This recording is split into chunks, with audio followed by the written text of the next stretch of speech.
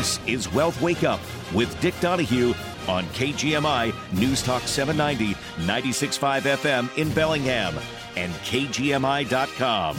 The opinions voiced in Wealth Wake Up with Dick Donahue are for general information only and are not intended to provide specific advice or recommendations for any individual. To determine what may be appropriate for you, consult with your attorney, accountant, financial, or tax advisor prior to investing. Guests on Wealth Wake Up with Dick Donahue are not affiliated with CWM LLC. Investment advisory services offered through CWM LLC, a registered investment advisor.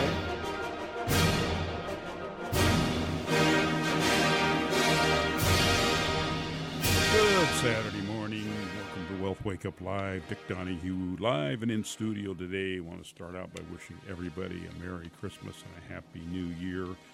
Going to go ahead and go into our weekly wrap for this week, and it was an overall disappointing week for a market that is still looking for a Santa Claus rally to end the year.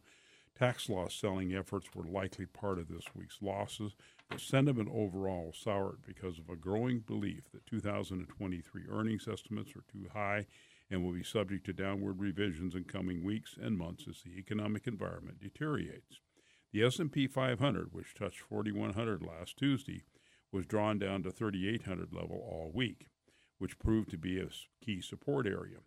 Things got started on a weaker note as market participants digested a weaker than expected NAHB, that's National Association of Home Builders Housing Market Index report for December on Monday. Participants were also reacting to a Bloomberg report highlighting a rebalancing disposition that presumably favored bonds in the last few weeks of the year. To be fair, price action in the bond market this week did not corroborate with that article. The 10-year note rose 27 basis points to 3.75%. The 2-year note rose 11 basis points to 4.31%. Most of the action in the Treasury market was precipitated by a surprise move from the Bank of Japan. On Tuesday, the Bank of Japan announced a surprise tweak its yield curve control, or YCC, policy to allow the 10-year JGB yield to move plus or minus 50 points from 0.00 versus a prior band of plus or minus a quarter of 25 basis points, which would be 0.25%, as part of an effort to improve market functioning. This announcement, which came in conjunction with the Bank of Japan's decision to leave its benchmark rate unchanged at minus 0.1%, also caused some upheaval for the Nikkei average, which is down 2.5% on Tuesday, and the current market, in addition to sovereign bond markets. The yen surged as much as 4% against the dollar. Market participants also had to deal with some disappointing housing data before Tuesday's open, namely 11.2% month-over-month decline in November building permits, a leading indicator to seasonally adjusted annual rate of 1.342 million homes. Single-unit permits were flat to down in every region. The S&P 500 was below 3,800, scraping 3,795 on Tuesday's low before buyers showed up for a small rebound effort that ultimately left the main indices with modest gains. The impetus for the reversal was the weakness itself. The major indices were in a short-term oversold position at their lows on Tuesday morning. The NASDAQ Composite and the S&P 500 were down 9.7% and 7.5% respectively from their highs last week. That oversold posture triggered some speculative buying interest and rooted in the belief that the market was due for a bounce. Things really took off on Wednesday with some well-received earnings reports from Dow Components, Nike, and leading transport company FedEx triggered some decent buying interest. Market participants also digested some better-than-expected consumer confidence data for December, which was another support factor for the broader market. That report overshadowed a weaker-than-expected existing home sales report for November that was released at the same time. And unfortunately, the rebound move soured promptly on Thursday following some disappointing earnings results and commentary from Micron, CarMax, and a Dow-leading economic indicators report, and some cautious-sounding remarks from the influential hedge fund manager David Tepper on the market's prospects. Mr. Tepper said he's leaning short the equity markets as he expects the Fed and other central banks to keep tightening and for rates to remain high for a while, making it difficult for things to go up. His comments resonated with market participants who recalled the hugely successful Tepper bottom call that he made in March of 2009. The resulting retreat was broad in nature, with major indices moving noticeably lower right out of the gate, dealing as well with rate hike concerns after the third estimate of the third quarter showed an upward revision to 3.2% from 2.9%. The NASDAQ, S&P 500, Dow were down 3.7%. The S&P was down 2.9%, and the NASDAQ was down 3.7%, S&P down 2.9%, and the Dow was down 2.4%, respectively, at their Thursday lows. The S&P 500 was stuck below the 3,800 level, and Tuesday's low, 37.95, for most of the session, before the main indices managed to pare some of those losses in the afternoon trade. There was also no specific news catalyst for the account for the bounce, which appeared to be driven by some speculative bargain hunting interest following the earlier washout. Well, Friday's session also started on a downbeat note after November personal income and spending report showed no growth in real spending, and PCE and core PCE inflation rates that are still too high on a year-over-year basis, up 5.5% and 4.7% respectively for the Fed's liking. This rate meshed with the durable goods orders report for November, which was weaker than expected and was subsequently followed by economic data at 10 a.m. Eastern Time that showed new home sales were stronger than expected in November, and that easing inflation pressures helped boost consumer sentiment in December. So once again, the S&P 500 slipped below the 3,800 level, soon found support as the new home sales and consumer sentiment data boosted investor sentiment and spurred some bargain hunting interest. The major indices finished modestly higher on Friday, taking a positive step during the Santa Claus rally period, which is the last 5 trading days of the year plus the first 2 trading days of the new year. Separately, the market concluded that the House passed the $1.7 trillion government funding bill after the Senate passed it, leaving it to be signed with the president early next week. And sector performance this week was overall mixed. 6 sectors finished higher, 5 sectors lower. The best performing sectors were energy, up 4.4%, utilities up 1.4%, financials up 1.4%, consumer staples up 1%, and the weakest this week were consumer discretionary, down 3.1%, information technology was down 2%, and those which were dragged down by their mega cap components. So for the year to date, up through yesterday, the Dow Jones Industrial Average is now down 8.6%. The NASDAQ index is down 32.9%. The S&P 500 is down 19.3%, and the Russell 2000 is down 21.6%. And again, a reminder, you cannot invest directly in the indexes, but those are reflecting of what the market is doing. So Dick Donahue, Wealth Advisor with Asset Advisors. I'm going to leave, come back here shortly, but thank you for being with us. COVID-19 has tested our communities in unthinkable ways. In the face of crisis, Puget Sound Energy has given over $18 million in bill assistance to customers impacted by the pandemic, and together with PSE Foundation, gave $4 million in community grants for COVID relief. All the while, PSE continues to lead on clean energy, with a goal to reach beyond net zero carbon emissions by 2045. It's part of our commitment to doing what's right for customers and communities. Together, we're creating a clean energy future for all. Learn more at pse.com/together. Are you on Medicare or individual health insurance and wondering if you are on the right plan for you and your family? This is Marcia Neal with Vibrant USA. We understand the TV advertising and the mail you have been receiving may create more questions than answers. Although deadlines are coming, you may still have time to make a change. So call Vibrant USA at 866-733-5111. Our agents can review your plan options, answer your questions, and put your mind at ease. There's a lot going on right now, and broadcasters are on the ground covering all of it, bringing you the weather, the traffic, and breaking news, all while entertaining you 24 hours a day. Someone needs to tell you what's going on around the world and in our hometowns. And that someone is us. We are free radio. We are always there. We are broadcasters. Visit wearebroadcasters.com or text radio to 52886 to learn more. Furnished by NAB and this station. The opinions expressed on this program are not necessarily those of KGMI or the Cascade Radio Group. And I'm proud to be an American, where at least I know I'm free. And I won't forget the men who died, who gave that right to me, and I gladly stand up. Welcome back to Wealth Wake Up Live. Dick Donahue with you this Saturday morning here on KGMI, and we're Asset Advisors. We are located out in Ferndale, or out on the way to Ferndale in the Pacific Highway in the Pacific Commerce Center. Our address is 5060 Pacific Highway, Suite 101, Ferndale, 98248. Our phone number 360-733-1200. And check out our website at wealthwakeup.com. Also, a little note, we are not going to be having tomorrow's show. They will be doing Christmas music tomorrow, so I'm going to kind of mix in some of the information that I normally would cover on the Saturday and Sunday shows. So if you hear some things that you normally hear me talking about and wondering where I'm going, that's why I'm doing it, is I'm kind of using some material and information that I would normally use on that show tomorrow. So going to start out with a high-frequency data tracker for the week.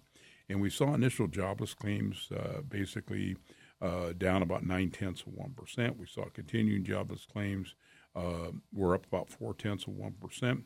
Box office receipts as of the 22nd of December took a big jump up 319, almost 320%.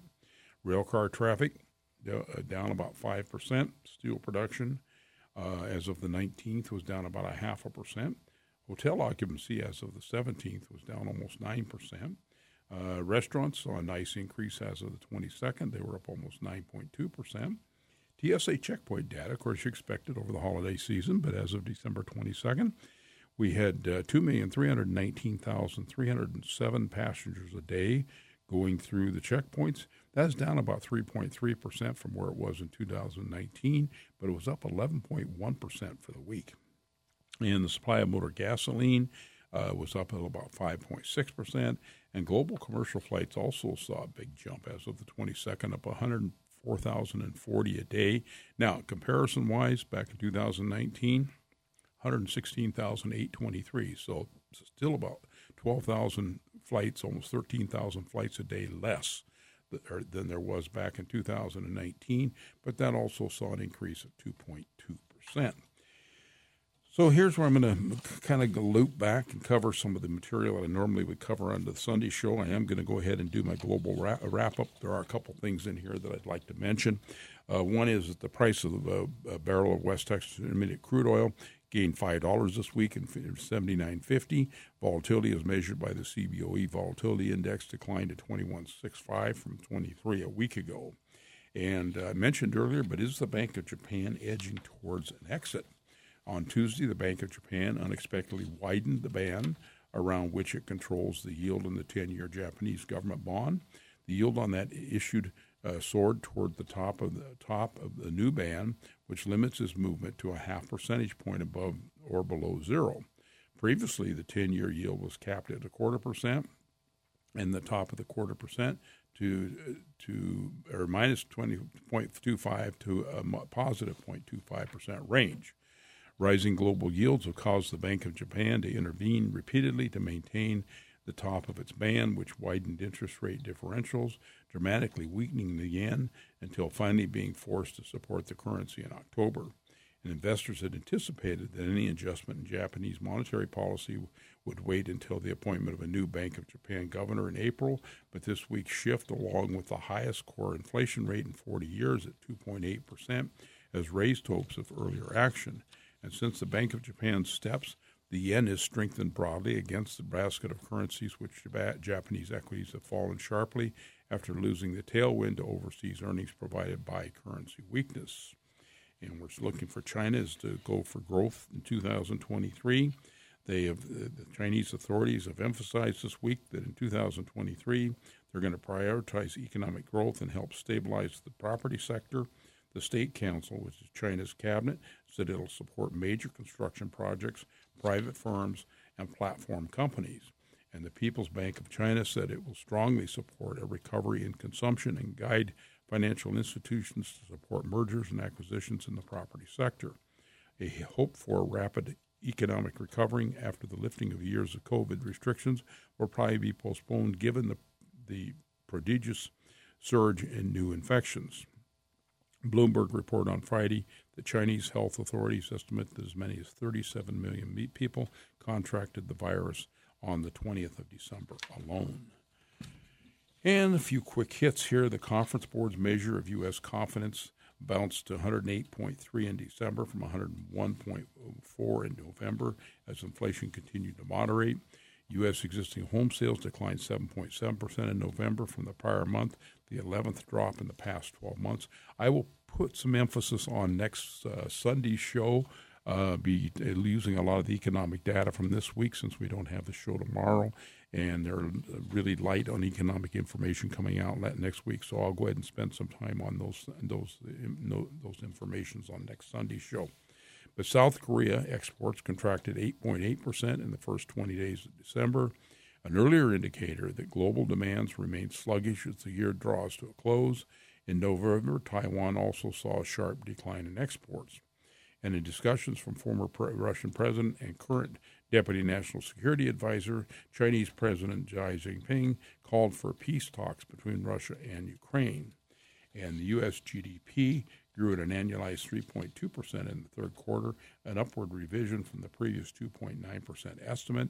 Personal consumption was raised higher, boosting the upturn. Again, I'll spend time on next Sunday's show covering those information in detail. And the Conference Board's index of leading indicators fell 1% in November, the 10th decline in the last 11 months. And the Ukrainian President Zelensky thanked the U.S. Congress for its support in the Ukraine war and appealed for additional aid to address the joint session on Wednesday.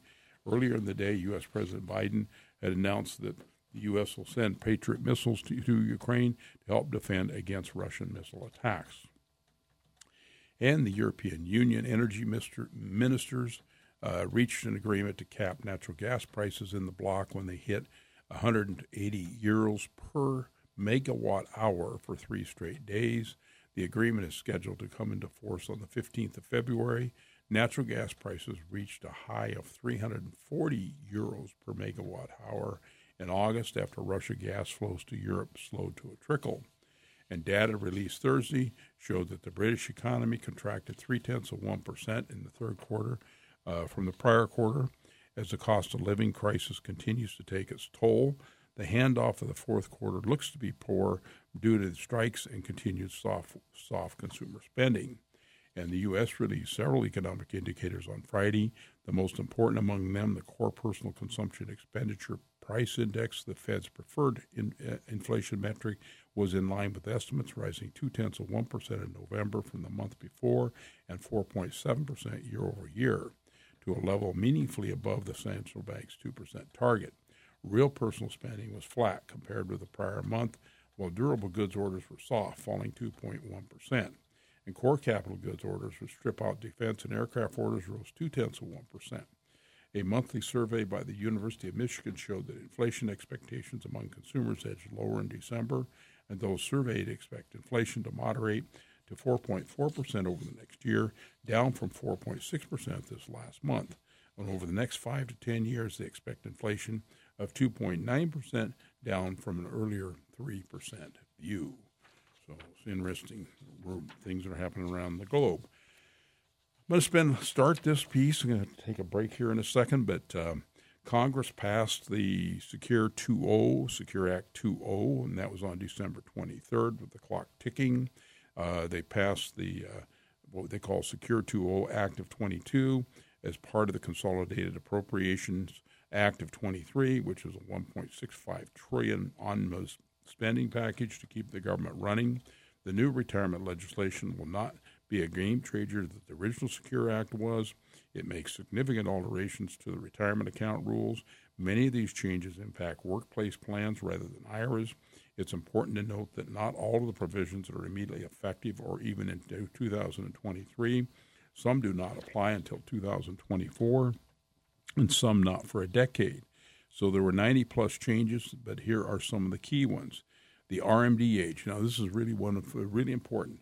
If you're turning 72 next year, you got an extra year that you don't have to take your required minimum distributions. So basically, the age for required minimum distributions, or RMDs, is increased to 73 starting this next year. The age will increase to 75, but not until January 1st of 33. So anyone currently subject to RMDs under the old 70.5 or 72 RMD rules must continue to follow their existing RMD schedule. But if you're turning 72 next year, good news, because people don't want to have to take it, don't have to. That gives you another year to talk about things like doing Roth conversions, et cetera. And there's some rule changes here that make Roth conversions a little bit more attractive as well. We're going to go ahead and take a quick break, and then I'll come back and talk some more about Secure Act 2 and what some of the options are. Generosity pays, and West Edge Credit Union wants to encourage a little generosity. Now through the end of the year, receive an extra quarter-point discount off your interest rate on any car, truck, or motorcycle loan from West Edge, and no payments for 90 days when you donate $25 to a local charity. Now that's a win-win. Offer valid through December 31st on approved credit. See West Edge for details. West Edge Credit Union, federally insured by NCUA, on the corner of James and Alabama. Online at westedgecu.org. What the hardwood, the carpeting, everything's soaked. The pipes must have burst. We better call Swans. If you have water damage, call Swans Clean Care and Restoration first. They work with all major insurance companies, and their new infrared thermal imaging technology enables them to detect hidden problems before they cause more damage. Swans is the water damage experts. They even offer ceiling drying for roof leaks. So call Swans today or visit them online at swanscarpetcleaning.com. Ready to make your change? Make a positive change in our community? Become a Lydia Place housing hero. Much like dropping your change into a piggy bank, your monthly donation to Lydia Place will provide much-needed support to families experiencing homelessness in Whatcom County by providing housing, education, and mental health counseling on their path to stability. And with the Lydia Place monthly giving programs, it's easier than ever for you to make an impact. Choose to donate $5 or more each month, or register your credit card online to join their Roundup program, which rounds every transaction up to the next dollar, donating the difference to Lydia Place's programs. No matter how you give, your monthly donation will provide emergency support to families in our community, and Lydia Place families will rest easier knowing your monthly contribution is something they can count on.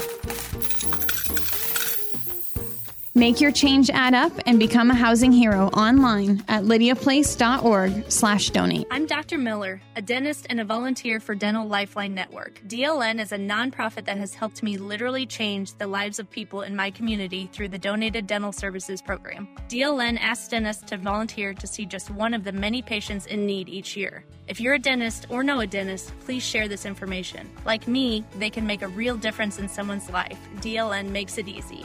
Go to willyouseeone.org to learn more. That's willyouseeone.org.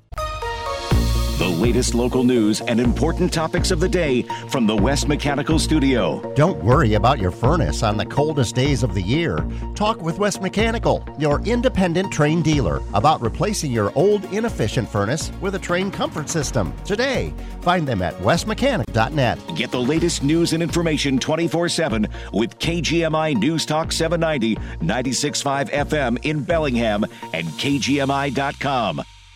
CBS News Brief. With bone-chilling temps, Kentucky Governor Andy Beshear with a warning. You can get frostbite, 20 to 30 minutes of exposure. It is too dangerous to be outside today.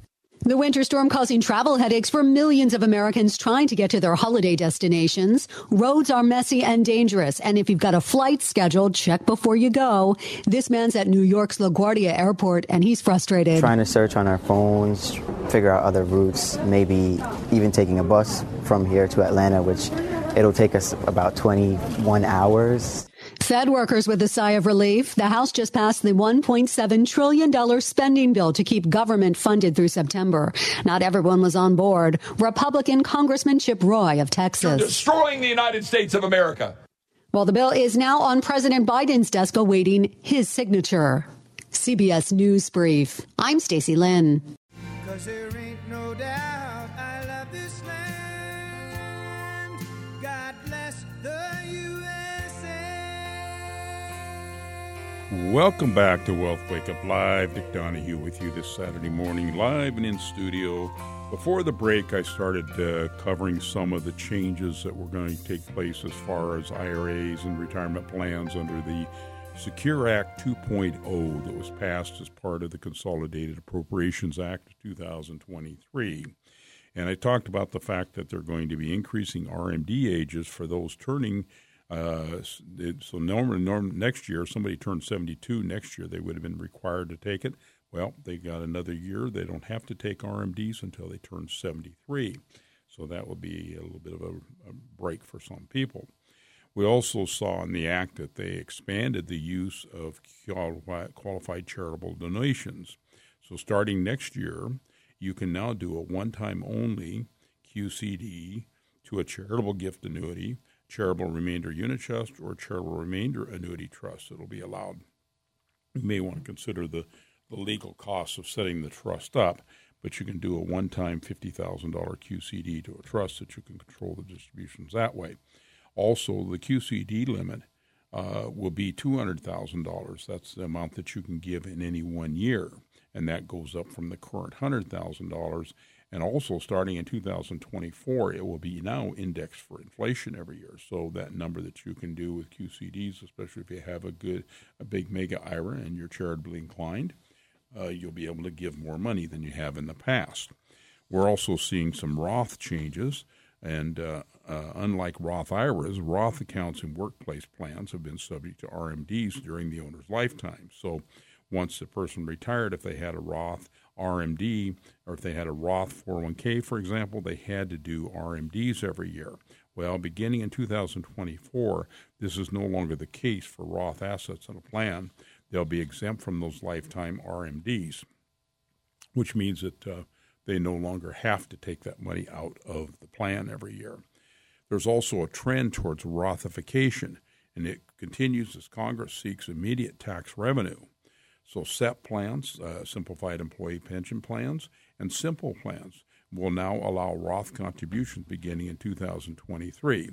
Further, all plan catch-up contributions for age 50 or higher income employees must be Roth contributions. I can't say that again.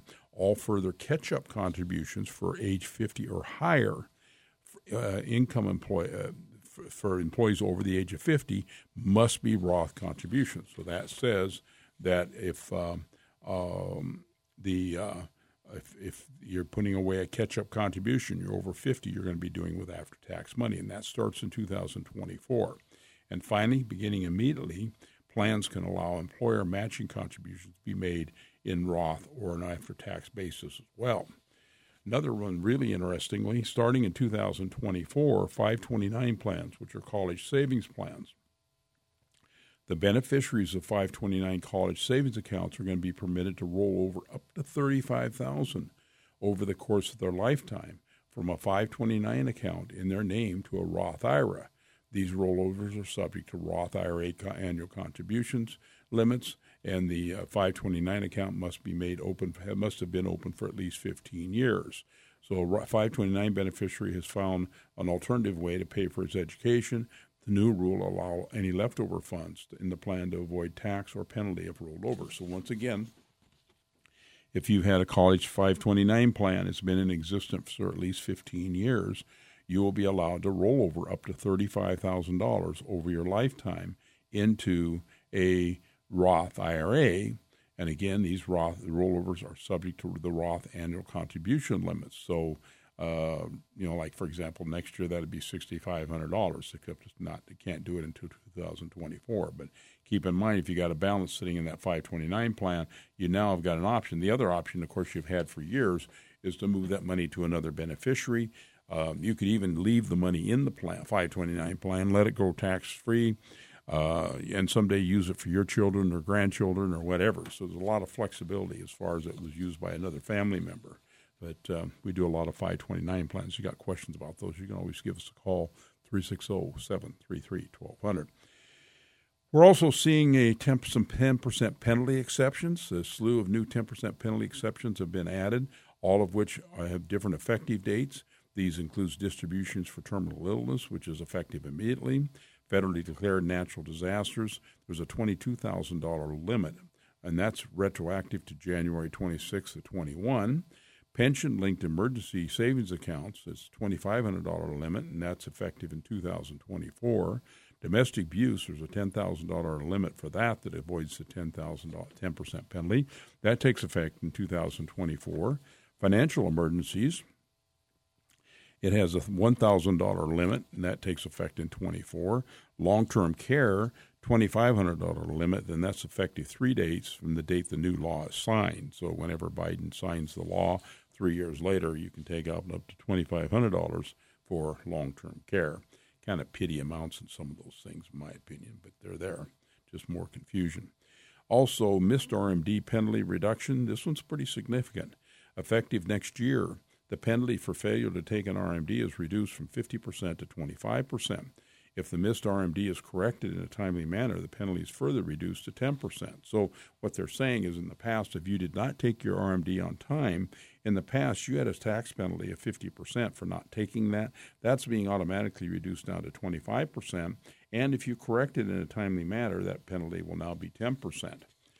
And so what's not in this act? Well, there's no fix to the at least as rapidly rule. And for those beneficiaries that are subject to RMDs in years 1 to 9 under the 10-year rule, when death is on or after the required beginning date of the decedent, Congress could have easily corrected here and chose not to.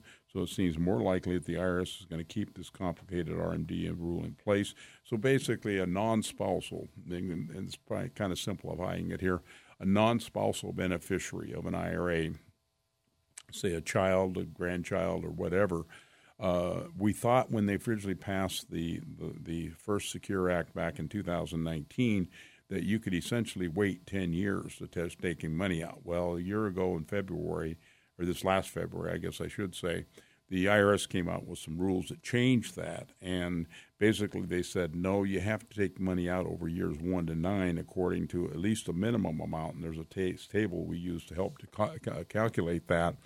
And so you're going to have to do that 1 to 9, and we thought maybe when they passed Secure 2 that they would go in and clarify what their intent was, and as politicians do, they don't always clarify very much very clearly. Anyway, while there are some bigger impact items, the massive Secure 2 Act is loaded with numerous other provisions, but we'll keep you posted and keep track of those latest developments, and we'll keep talking about them here on Wealth Wake Up Live. Okay, interesting story came out this last week, and I kind of thought it was kind of interesting, so I'm going to talk about it here for a minute, real quick. And basically the question is the Bureau of Labor Statistics cooking the books? Last week, Zero Hedge achieved the impossible. They managed to make a report from the Philadelphia Federal Reserve go viral. The topic in question, how many jobs did the U.S. economy actually gain in the second quarter of this year? 10,000 or 1 million? And last Tuesday, Tucker Carlson took it to torch it as well, claiming the Bureau of Labor Statistics is cooking the books for the Biden administration. Given the amount of attention this esoteric and, in spite of the viral nature of the story, it is esoteric, argument is getting, we think it's worth addressing what's going on. To begin, we do not believe the U.S. Labor Department is clearly showing signs of a slowdown, and we've been vocal about our expectations of a recession next year. We just doubt that the job growth was that weak this last spring. The Philadelphia Fed isn't usually a primary source of data on the labor market.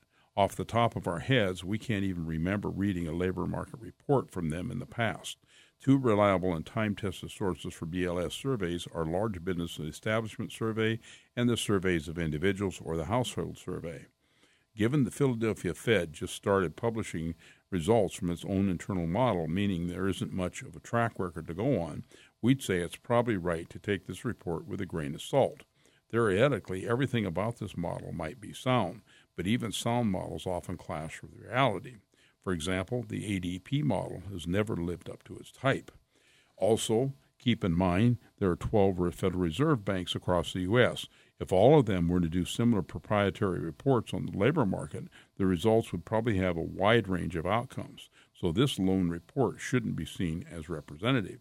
So what did the Philadelphia Fed find? Well, using data on 33 states plus the District of Columbia from the quarterly census of wage and employment report, a lagging report that is often used to make revisions to overall payroll data. They believe the payroll gains were officially reported in the second quarter were significantly overstated. Instead of 1.05 million jobs, the U.S. only added 10,500. That's a downward revision of 99%. But the report didn't just include estimates for the second quarter of 22. It also included estimates for the prior 2 quarters, which received a lot less attention. Those estimates show a much smaller downward revision in the first quarter, but they also show a big upward revision in the fourth quarter of 21. So it's a lot less sexy than an implied conspiracy, but we might be seeing here as just a result of seasonality not being fully accounted for in its relatively new model. And one of the problems with the analyzing employment in 22 is that there's been a large divergence between the household survey and the establishment survey. In fact, right now, before any revision, the household survey shows unemployment actually fell 342,000 in the second quarter. So if one wanted to take the Philadelphia Fed report number of 10,500 jobs gained at face value, you could easily make the argument that the BLS is cooking the books to make the Biden administration look bad. But given the divergence between the data and the household and establishment surveys this year, we wouldn't be surprised that all but downward revisions in the unemployment data will be released in March of 23. But we'll all definitely take over on 10,500 jobs added in the second quarter. Moreover, is there really such a huge job slowdown in the second quarter to be reflected in other data? But the ISM employment surveys are relatively strong, while the ADP employment estimates, in spite of their drawbacks, never plummeted. In addition, initial unemployment claims, the SA staffing index surveys and business from the NFIB and elsewhere reflected strong hiring desires. Add on the fact that the services sector, which was crushed by pandemic restrictions, has been roaring back this year, and we just don't find the downward revision as plausible. So a wide range of estimates on the labor market is somewhat expected given the pandemic-related measures. From lockdowns to monetary policy, they've distorted everything. However, we don't think the BLS is trying to deceive anyone. And while the labor market eventually weakens, it won't be this subtle. So we're just saying that report probably was not correct. Dick Donahue with you with Wealth Wake Up Live here in KGMI. We'll be back shortly.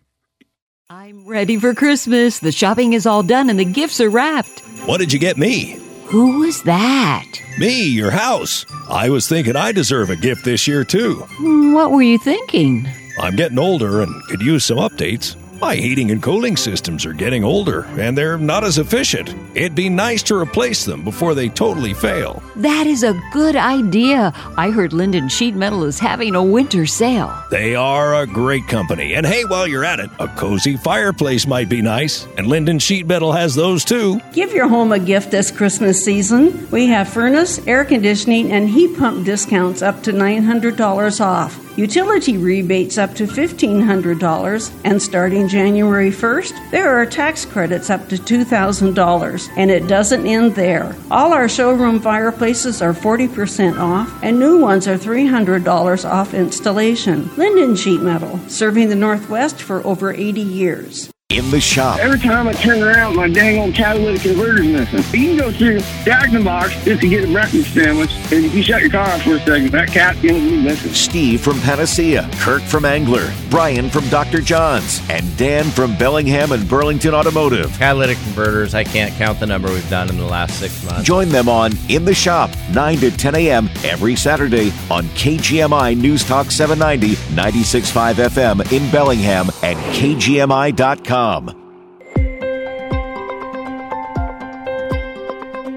Whatcom County and Northwest Washington offer endless beauty, and our phones make it possible for us to capture it instantly. And now KGMI is giving you another way to share your incredible pictures with Whatcom Wanderings. Just go to KGMI.com, look for Whatcom Wanderings, post your photos, and tell us where you took them. So share your pictures of our area's incredible beauty and complexity with Whatcom Wanderings at KGMI.com. If tomorrow all the things were gone, I'd work for all my life, and I had to start again with just my children and my wife. Wake Up Live. Dick Donahue with you this Saturday morning here live in studio. If you got questions for us, you can always give us a call, 360-733-1200. I'll give you more details next week, but on January 6th, Jamie Hopkins with the Carson Group will be doing an in-depth report online. It'll be available, and I'll give you the login information next week on the new Secure 2. And so just keep that in the back of your mind, January 6th. Okay, well, we're seeing inflation is taking a bite out of Christmas cheer. Americans may want to light the fireplace. This is not necessarily the gas fireplace. This is wood or other fuels. More this winter and cut back on holiday festivities, according to data from the Energy Information Administration and the Bureau of Labor Statistics. Energy costs will remain constantly high for over a year, having risen by 13% since November of last year. American families can expect to pay significantly more for their heating oil as the colder months approach. As of the week of December 12th, the average cost of residential heating oil hit $4.56 per gallon, which is about 95% higher than it was the week of December 14th in 2020, shortly before Joe Biden took office. Now, natural gas, heat, and electricity are no exception. According to the Energy Information's winter fuel forecast, natural gas prices are estimated to be about 28% higher. Electricity prices are estimated to be about 10% higher than last winter. Should we see a harsher winter, those numbers can increase.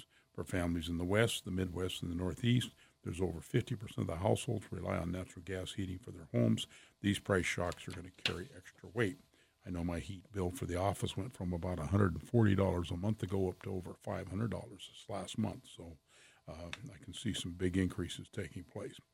Anyway, beyond anticipating a rise in the cost of heating their homes, American families can also plan to spend more on fuel for the holiday travel. While prices for regular gasoline and diesel have dropped slightly, they're still much higher than they were before President Biden took office.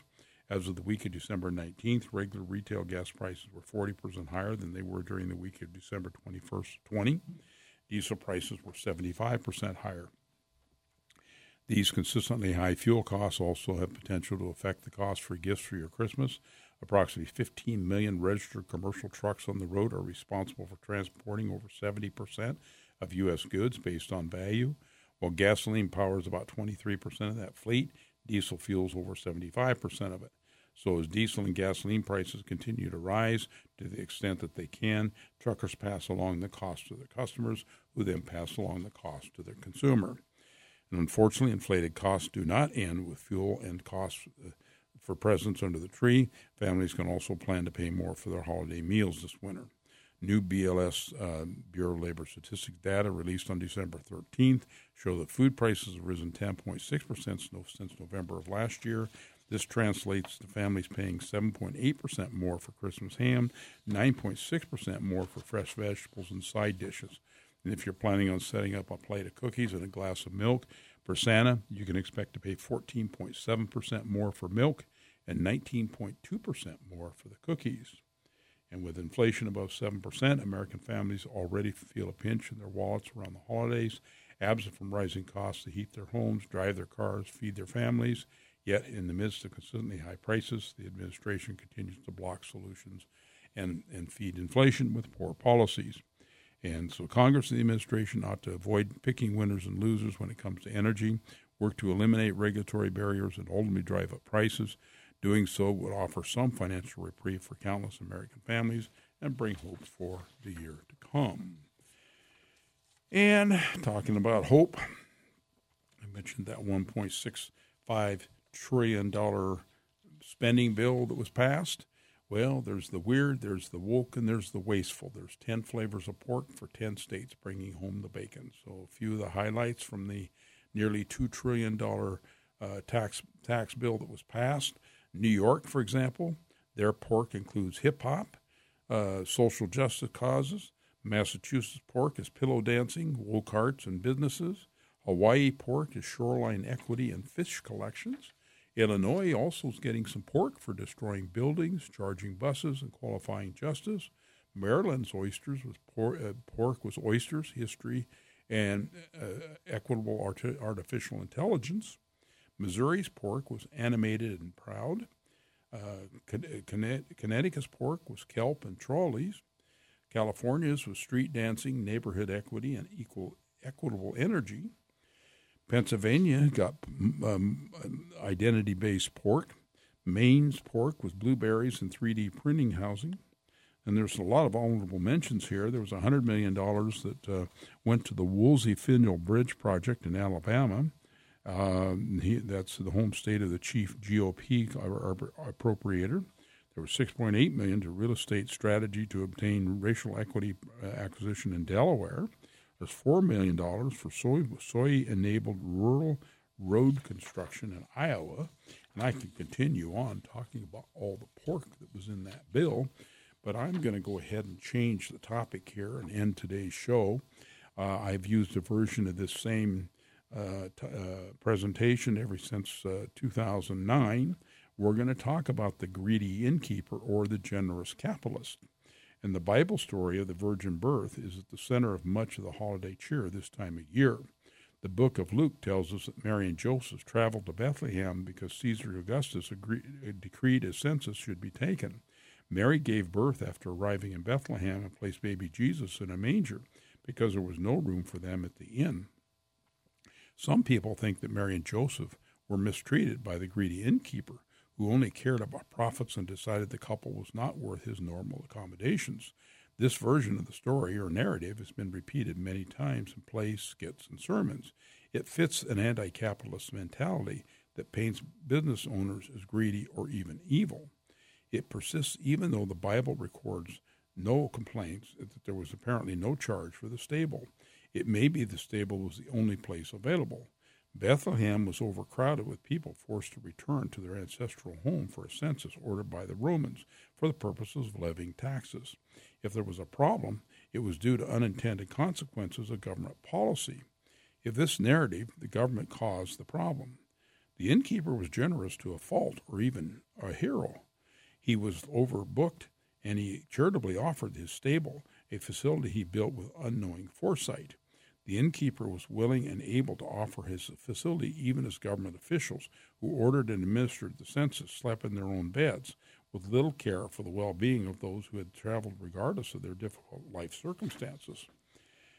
You know, if you must find evil in either one of these narratives, remember that evil is ultimately perpetuated by individuals, not institutions in which they operate. This is why it's important to favor economic and political systems that limit the use and abuse of power over others. In the story of baby Jesus, a government law that requires innkeepers to always have extra rooms or to make anyone who asks would fix the problem. But then the laws would also have unintended circumstances. Fewer investors would back hotels because the cost of new regulations reduced returns on investment. A hotel big enough to handle the rare census would be very big to normal times. Even a bed and breakfast would face the potential of being sued. There would be fewer hotel rooms, prices would rise, innkeepers would once again be called greedy. And if history is our guide, the government would chastise them for price gouging, and then they would try to regulate prices. So this does not mean that free markets are perfect or create utopia. They aren't and they don't. But businesses can't force you to buy a service or a product. You have a choice, even if it's not exactly what you want. And good business people will try to make you happy in creative and industrious ways. Government doesn't always care. In fact, if you happen to live in North Korea or Cuba and you're not happy about the way things are going, you can't leave. And just in case you try, armed guards will help you think things through. This is why the framers of the U.S. Constitution made sure there were checks and balances in our system of government. These checks and balances don't always lead to good outcomes. We can think of many times when some wanted to ignore these safeguards, but over time the checks and balances help prevent the kinds of despotism that we've seen develop elsewhere. Neither free market capitalism nor the checks and balances of the Constitution are the equivalent of having a true savior, but they should give us all hope that the future will be brighter than many seem to think. I'm going to get out of here a little early, I guess, but Dick Donahue with you with Wealth Wake Up Live here on KGMI. A reminder, we do not have a show tomorrow. They'll be having Christmas music. So we'll be back next Saturday and have our next Sunday show as well. And so, again, I want to wish everybody a Merry Christmas and a Happy New Year. And I do thank you for listening. I thank you for your business. I thank you for calling us and letting us serve you. And I hope that next year, 2023, is a better year. We'll be in next Saturday, New Year's Eve, so we'll have a chance to mention that again. But thanks, and have a great weekend. Enjoy your family. Just do great things for each other. Merry Christmas.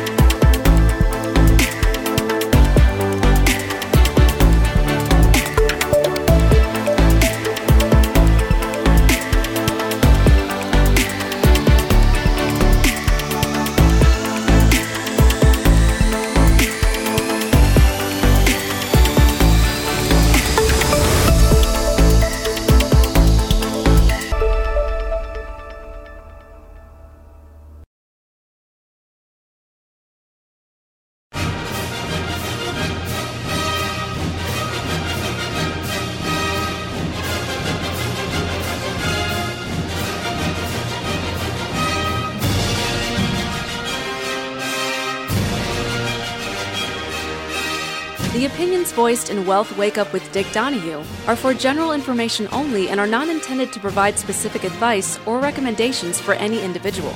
To determine what may be appropriate for you, consult with your attorney, accountant, financial, or tax advisor prior to investing. Guests on Wealth Wake Up with Dick Donahue are not affiliated with CWM LLC. Investment advisory services offered through CWM LLC, a registered investment advisor.